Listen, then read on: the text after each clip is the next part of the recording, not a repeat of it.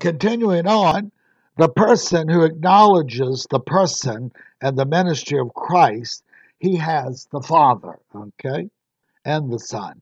Now he says, if anyone comes to you, he's talking about false teachers, Judaizers, heretics. If anyone comes into your gathering or to you and does not bring this teaching, do not receive him into your house nor greet him. You do not put a Christian blessing on his ministry. You do not fellowship with him because he's a heretic or he's a false teacher. Verse 7 says he's a deceiver. He's an antichrist who does not recognize that Jesus Christ came in humanity. Okay? Some didn't believe that. Okay? Said, do not receive him into your house. You're not to show Christian hospitality. Now, at this time he's writing, when you had traveling evangelists and ministers, the church, the body of Christ, which was no real church, there were homes, there weren't no building. You invited them and you showed hospitality and provided a place to stay and fed them while they ministered.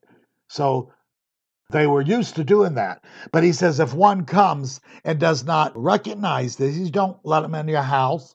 Don't show Christian hospitality to him because you're showing him he's in an error and you cannot have fellowship with him. And then he gives you a strong warning and people don't take it seriously. For he who greets him shares in his evil deeds. So if you give him Christian hospitality and fellowship as a Christian, you side it with the devil.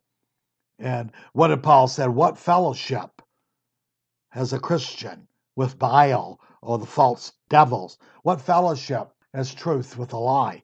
None. The Lord said, come out from among that. So he's saying, this is the kind of hospitality you do not show. You can show hospitality to a sinner and to a person is out and down, and you can help them and feed them, but not to a person who's supposedly expounding the truth in the word. You'd have enough to do with them. Paul said you warn a heretic 2 or 3 times, then you separate. The word too, it means you excommunicate. You have nothing to do with them because God doesn't have nothing to do with them as far as favor. He considers them enemies of Christ, okay? You'll share in his evil doctrines, his false doctrines, by supporting them. So, in general, it means anybody who's off on a major, a false denomination, someone teaching something that is basically, plainly unscriptural and not at the foundation of Christianity. That will send ministers to hell. You can be off on one main thing.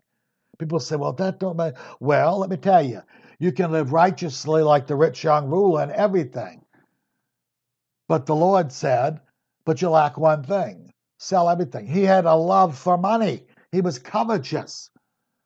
So I know a teacher could teach excellent. This was 30, 40 years ago.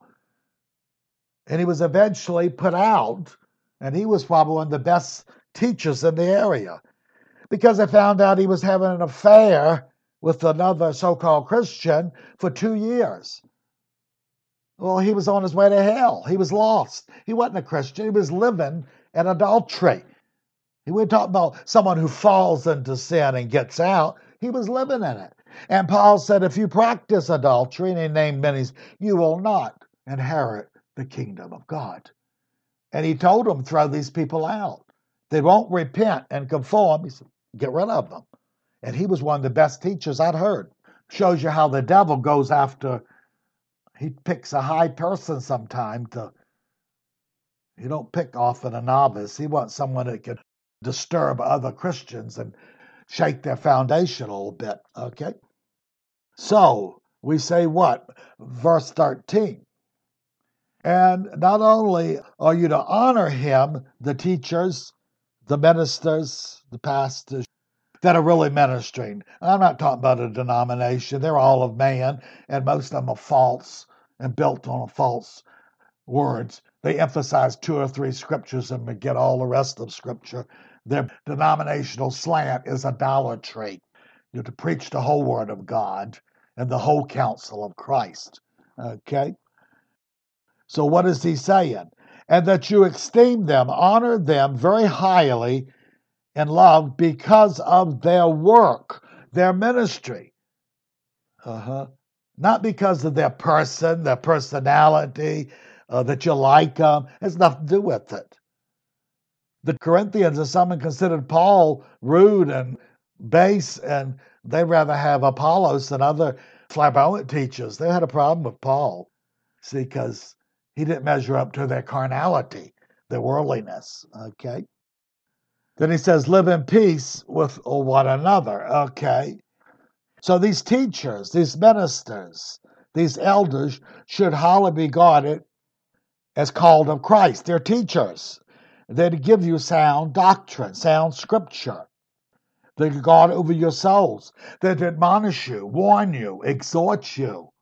And people that don't get this and don't want it will not last long. They'll be led into error. And even if they're intellectual and brilliant, the Holy Spirit will keep wisdom from them. They won't have spiritual wisdom. Jesus said he thanked the Father for hiding this from the Pharisees and the scribe. He says, I think you've hid this wisdom and revealed it to the simple. See? Intellect has very little to do with spirituality. Whether you're not that smart or you are, it's to come under the Lord's inspection. He's not interested. You have no more advantage of being an intellectual than a common person. Actually, they have a better advantage because they don't have to deal with pride and arrogance and what the world thinks of them and draws them back into the world system. Okay, that's what Paul said. We are unknown. We're not popular with the world, but we're well known. Okay, so that's what he said. And Jesus said, be careful. He's talking to the Jewish people and his apostles. When men speak well of you, he said, for they did so of the false prophets. And we know where they ended up. See, they wanted to please people, and like today, and they flattered people and listened to what they want to hear, make them feel good even if they're in sin. Oh, God loves you unconditionally. All of these lies, and they don't rightly handle the Word of God. But the people want it, so they're responsible for it too. Okay? So it's because of their teaching ministry. They're to teach you God's Word and will. You are not being a respecter of persons, but a respecter of ministry and calling. So when people say we're all the same, they're ignorant. They're the kind that James says you shouldn't be a teacher. Keep your mouth shut because you're foolish. You don't know nothing. They didn't mind reproving them and correcting them. They didn't pacify these people. Even Jesus, several times, disciples didn't want to ask him something because he rebuked them. He said, how long have I been with you and you haven't learned anything? He made them uncomfortable because he expected more out of them. So he wasn't always gentle, sweet, and loving. He was strict with them at times, and he reproved them. And when Peter said, don't go to the cross because he loved the Lord Lord looked at him and said, get behind me, Satan. And that must have shocked Peter. He says, you don't discern the things of God, but what's of man. The devil used Peter's emotions and feelings for Jesus, his humanity. He said, I don't want you to go to the cross. And Jesus is thinking, then mankind will die and go to hell if I don't. See? So he wouldn't let human sentimentality get in the way of doing God's work. So we are all equal in Christ as far as being children of the Lord. He said there's neither bond nor free, Gentile or Jew, male or female. We are all spiritually the children of the Lord. But he's placed us in different positions, different callings, and some have higher responsibility and authority than others do. And so don't ever think you're equal to other people's ministry. You're arrogant and you're on your way for a fall. Live at peace and unity in these ministries and callings, okay? You're not to envy or be jealous of other authority and standing. There is no competition between spiritual Christians. If it is, it's of the devil. They're competing with, they're of the world. They have no business being in that position. Again, Paul would say, you're foolish. You should keep your mouth shut and don't teach until you know something. He didn't put up with it. But when you have envy, even Paul recognized there were those who were preaching the gospel to irritate Paul and to cause problems for him. But they did preach the gospel. And he said, well, nevertheless, the gospel's preached, even if their motive is wrong. Well, some people can teach and preach the truth, but they're not living it. And they're covetous and greedy, but they can teach. The good con artists, what do you think their damnation's going to be? Jesus said the hypocrite will receive the greater. I think the greatest damnation is going to the false teachers and the hypocrites that profess to speak for God when they actually speak for the devil. Okay? So remember, instead of being jealous and shouldn't even think that way, those who have higher calling and more authority in their gifts or ministries than God, and man expects more, and ultimately they'll be chastened more if they're not faithful. And that's why Paul said, rebuke the elders before everybody if they sin. They're not a novice. They're not a baby. They should know better. And James could say, you foolish ones, don't you dare teach. You're teaching garbage. You don't even know the word of God. So he didn't fool around with it either. Okay? That they're going to answer for more. They're going to come under a stricter judgment if they're not faithful to their calling. Paul, he said, I'm called an apostle, a preacher, and teacher. And he also said, and woe unto me if I preach not the gospel. He said, if I do it willingly, I get a reward. But if I don't, I have to do it anyway. Well, that's God's prerogative. He said the same thing to Moses. Moses said, I can't speak well, and I've already been through trouble with the Egyptians 40 years ago. And God conceded a little bit. He said, well, okay, I'll make Aaron your prophet, but you will go. And he was trying to get out of it. And he said that Lord was angry with him. See, it wasn't a voting matter. It wasn't, oh, I don't want to do this. He said, you're my servant and slave. You'll do what I tell you to do, or you'll rebel and I'll punish you. So Moses learned real quickly. He wasn't asked to vote on something, okay? The Lord is Lord or he's not, plain and simple. If he's not going to be obeyed, then Jesus said, then why call me Lord, Lord, if you're not going to do what I tell you? It's because you're not his and he's not your Lord. He's making it plain. So people need to understand that. And don't forget that. And God's love unconditionally is not going to cover that because there's no scripture that speaks that. Jesus said, if you deny me before men, I'll deny you before God and his angel. He didn't say, I'll love you continually and get you into heaven. He said, if you don't love the Lord thy God first, you won't make it. You have duty to him. He said he's a jealous God. That's one of his names. That he will not have any other thing put before him. If a person professes to be a Christian, he's not going to tolerate it. Okay? So he that is given much will answer for much. So people ought to not be readily asking for various ministries that they're not qualified for. See, they do that because of pride. Novices will do that, and you have to correct them. They want to be seen. They want to be thought to be important. See, because they're still got the natural mind. They want to build their self-esteem. There is no self-esteem in Christ. That's all garbage. He's going to put to death that self-esteem, and your esteem is going to be tied up in Christ and his relationship, not in your worldliness and who you are. He don't care. If it's not submitted to him, it has no value to him. Verse 14. We urge you, employ you. The word is admonish. Brethren, admonish the unruly. Encourage the faint-hearted. Help the weak and be patient with everyone.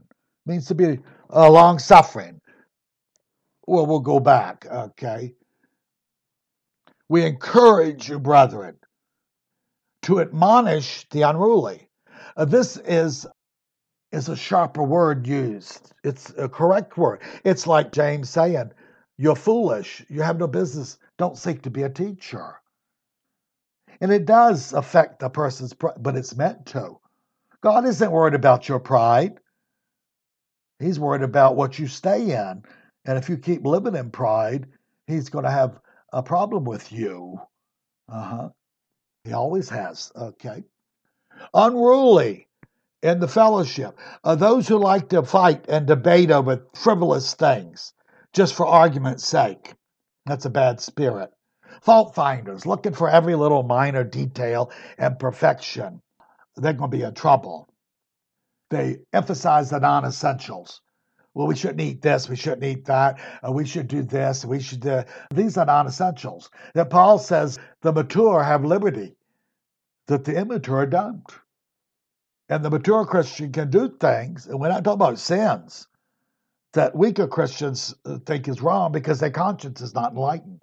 But he says you don't do it in front of them, you don't provoke them and stir them up. For love's sake, you forbear.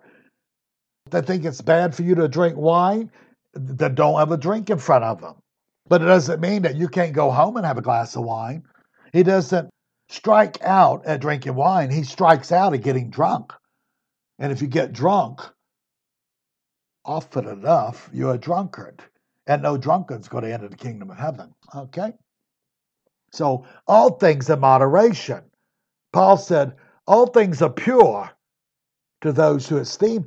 He's talking about outward things. He's not talking about gross sin. All the gross sins are always gross sin under every covenant. Your conscience is going to never tell you it's okay to steal from people. Oh, I've heard people tell me that. Well, we weren't treated right when we were in certain positions, so we should have got a raise and we didn't, so we steal stuff because they owe us. Well, you're a thief and you're going to hell. That's what you're going to get, okay? So busybodies, gossipers and such, you're to warn them. Admonish means to gently warn. But if that does not work, you deal with them sharper. And if that doesn't work, you remove them from the fellowship. You separate them from you. You say, God's not in this anymore. He's not fellowshipping with you. We're not going to. We're not going to approve you as being a sound Christian. Okay? So we see that Paul, in talking to the Corinthians, he was very agitated with certain things. And he says, I'm coming. And I've told you certain things. I expect you to repent and deal with them. And then he asks him a question. Shall I come to you with love and gentleness, or shall I come with sharpness and bring a sword? He had the power to turn them over to the devil for diseases and stuff. That was an apostolic, basically, privilege. And he said, you'll find out what kind of power I have. He wasn't going to debate with them. You'll find out the power that's in me. As an apostle, he had the authority to do certain things that the normal Christian didn't do. So he warned them. I've already told you what needs to be corrected. You either correct it or I'll deal with it more seriously. I'll come with sharpness. And he turned some over, and they died of wasted diseases until they repented. And they still died, many of them. Okay? He said, many of you are sick and die. Well, that's a dangerous thing, isn't it? Encourage the faint-hearted, the weak, and who may have a oversensitive conscience, hasn't matured enough. That's why he warned them when some of the Jews that were thrown out of the synagogue came to the Gentile fellowships that Paul had began and encouraged. They still upheld many of their Jewish rituals, and they couldn't eat this meat and they couldn't eat that. And the Gentiles, they figured they could eat anything. And so sometimes they would get on them and say, you need to eat. But Paul said, you don't do that. He said their conscience is still weak. Until they are instructed out of the word and see the truth, they shouldn't be doing something they feel is wrong. Paul said, whatever is not of faith is sin. So even if they stop all that and live like you, they're sinning before God because they don't have faith or assurance. They have not been properly enlightened and saw the word of God. So if a Christian does something or doesn't do something, he better be sure that it's the Lord or don't do it. He may find out later, oh, I could have done this. I just wasn't mature enough to understand, to rightly handle the word of God, to know good from evil. And so he warned both sides. You don't bother them, and they don't. And when you're with them, Paul said, if I'm with the Jews, he said, I would, a Christian Jew, he said, I'd never eat something in front of them ever if it cost them their spirituality and their walk with Christ. But he meant in front of them. Because later he says, why should my liberty be judged of the person that has a weak conscience? So I'm not going to be brought under their conscience. So it works both ways. Okay? So he's basically say, live and let live. If they're not in gross sin, don't get too involved. If they say, oh, I have to go to church on Sunday, well, most Christians believe that. I don't believe that. I believe every day is the same. But I'm not going to tell them you shouldn't do it. We can meet on any day we want. The spiritual Sabbath, we're living it. It's a spiritual thing. It's not. Paul said, I'm afraid of you that observe months and moons and Sabbaths, and you're being brought back under. The Galatians, he said, you're being brought back under Judaism.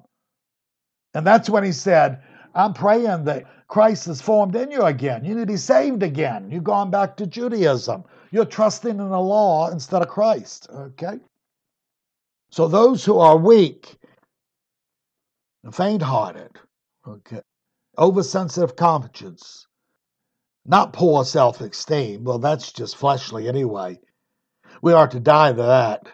Christ help us and teach us what? His worth in Him.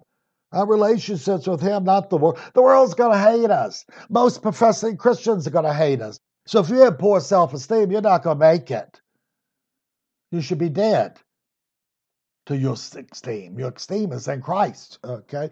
Christ in you, the hope of glory, okay? Help the weak, those not grounded in God's word. Help those who are mentally not up to it. Some, and we recognize, have brain damage, are mentally damaged. We have to be careful. You're never going to see much progress, but you still have to love them. You still have to help them and consider them.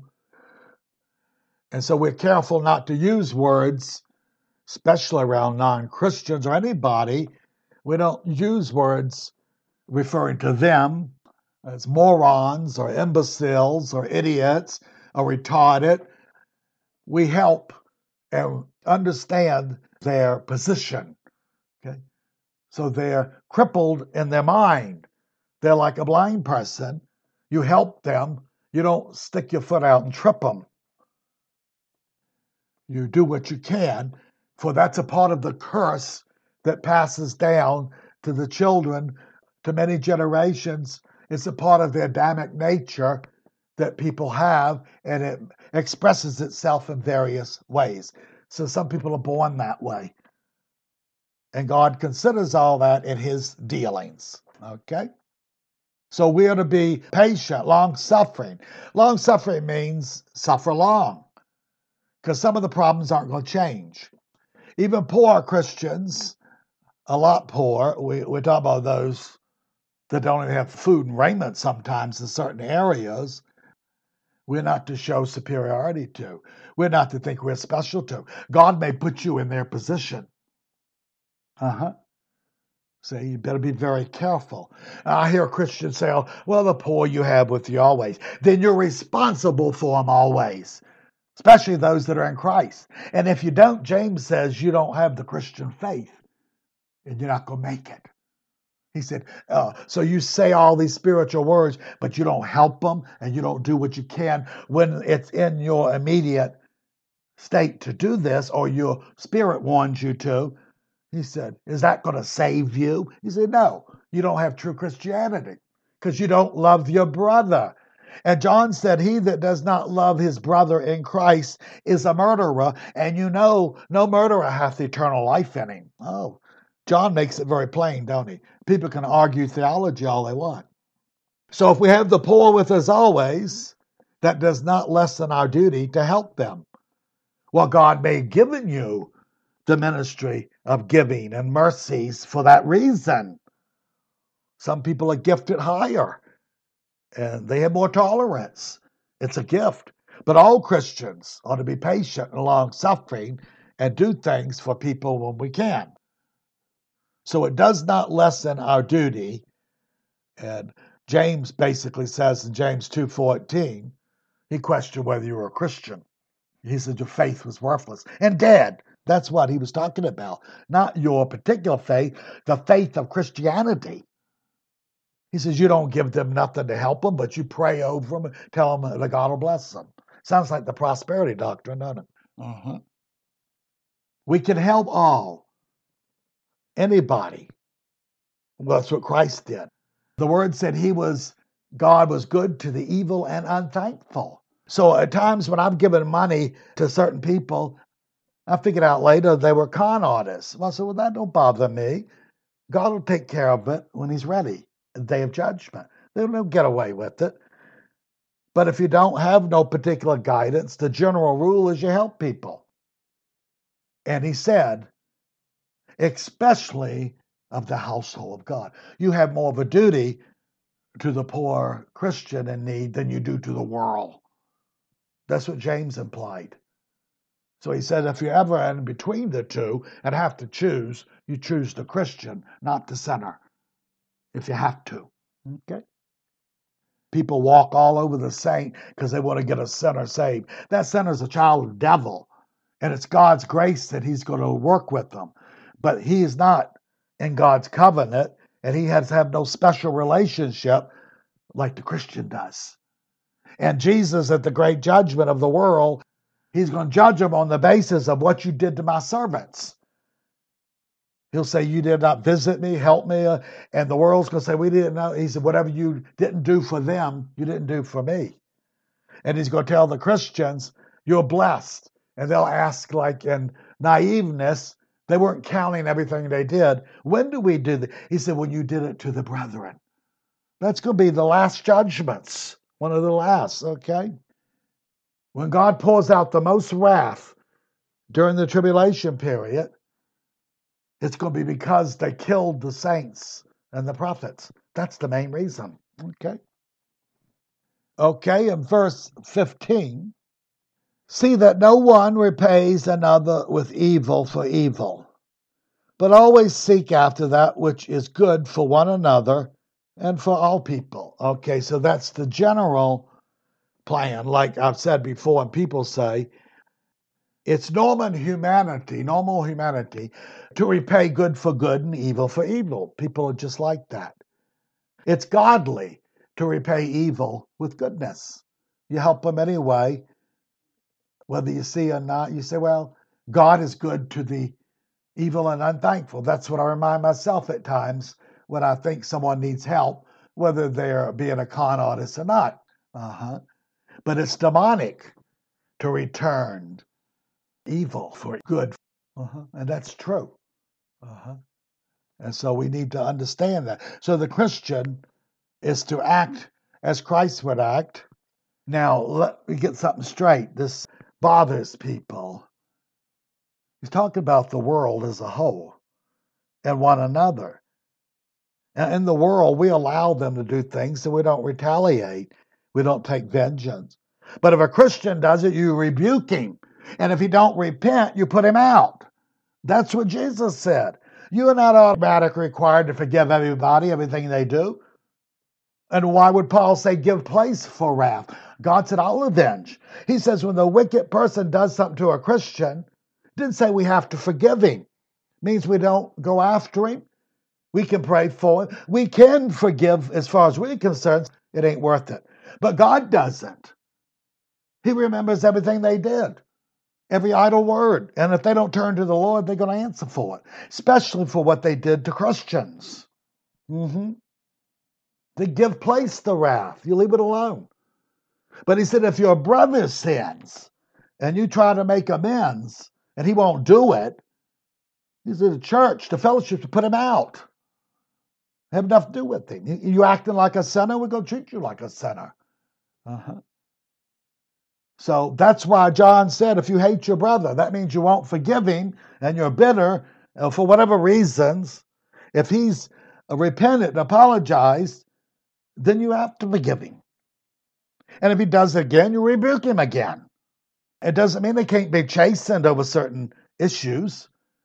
They can. The church can chasten and punish, but you have to forgive.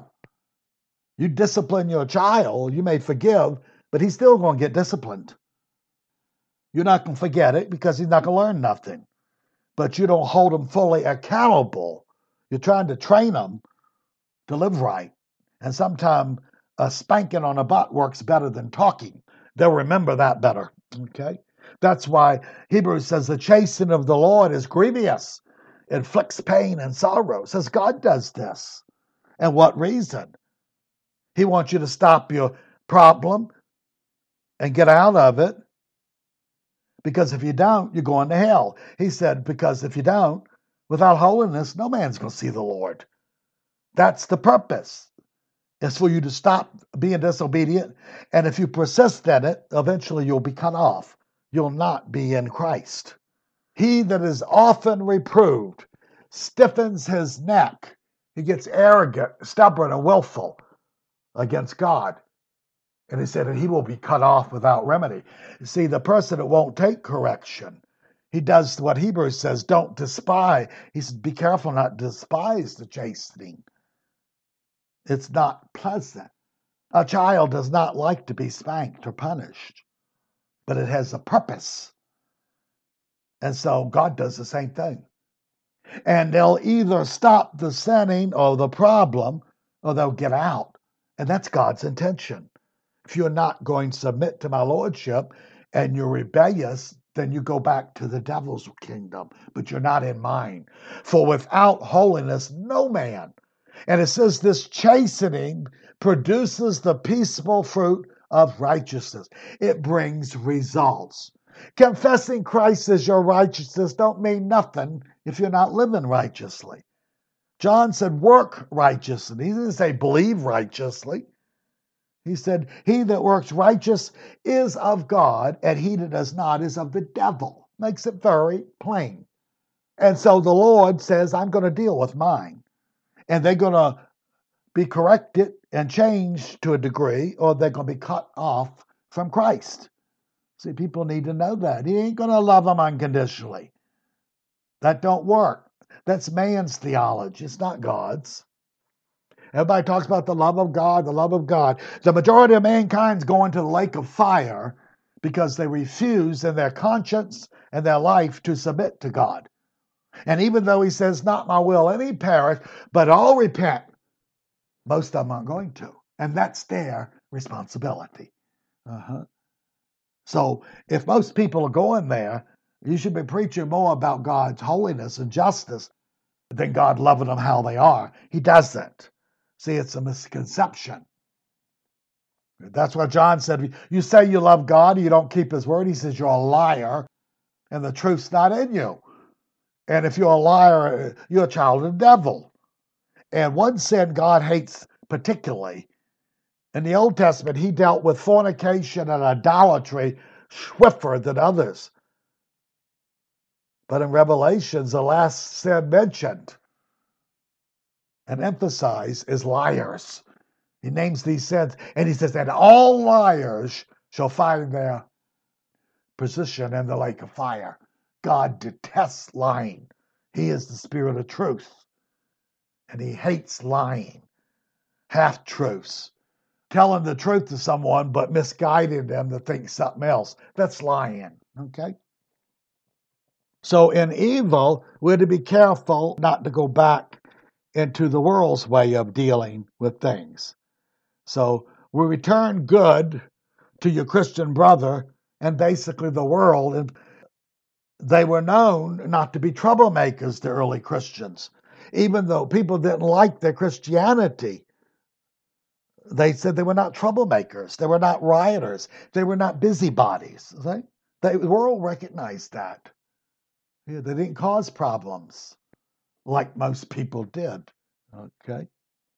Okay. Go to Romans real quickly. Romans 12, 17 and 18. Repay no one evil for evil. See, if they do, we're supposed to turn it over to God. If we're his servant, his child, and his slave, and he chooses to let them abuse us, and we're to rejoice in the Lord. We're to take it as if it's the Lord in us, which it is, okay? So we'll repay no one evil for evil. Have regard for all good things in the sight of all men. Look at the better and not worry too much. Don't let them provoke you and drag you down to their level. If it is possible, as much as depends on you, live peaceably with all men. We can't live peaceably with all men because the world hates us. But it means as far as you're concerned, don't stir up trouble. Don't retaliate.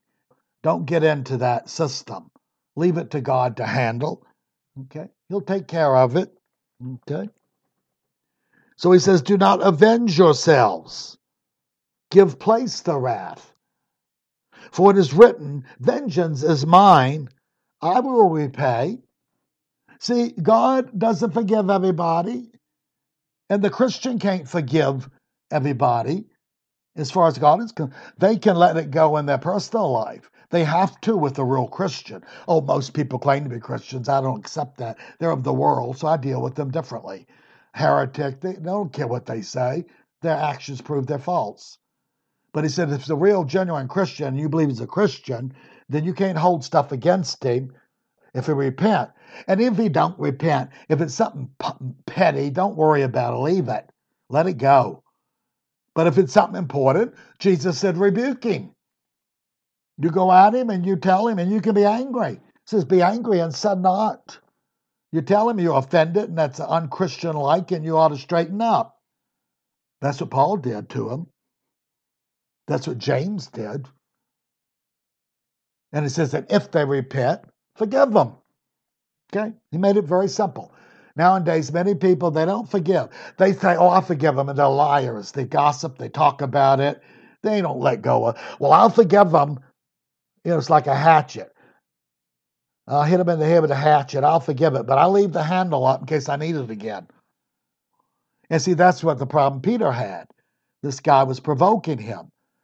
7 times, he said, what means perfection. Didn't mean he did the same sin 7 times, because they can deal with him more strictly on that. But he said, you keep doing it. But he didn't tell Peter, you can't reprove him. You can't correct him. And if it's within your means, you can discipline him and do things that he'll learn not to sin.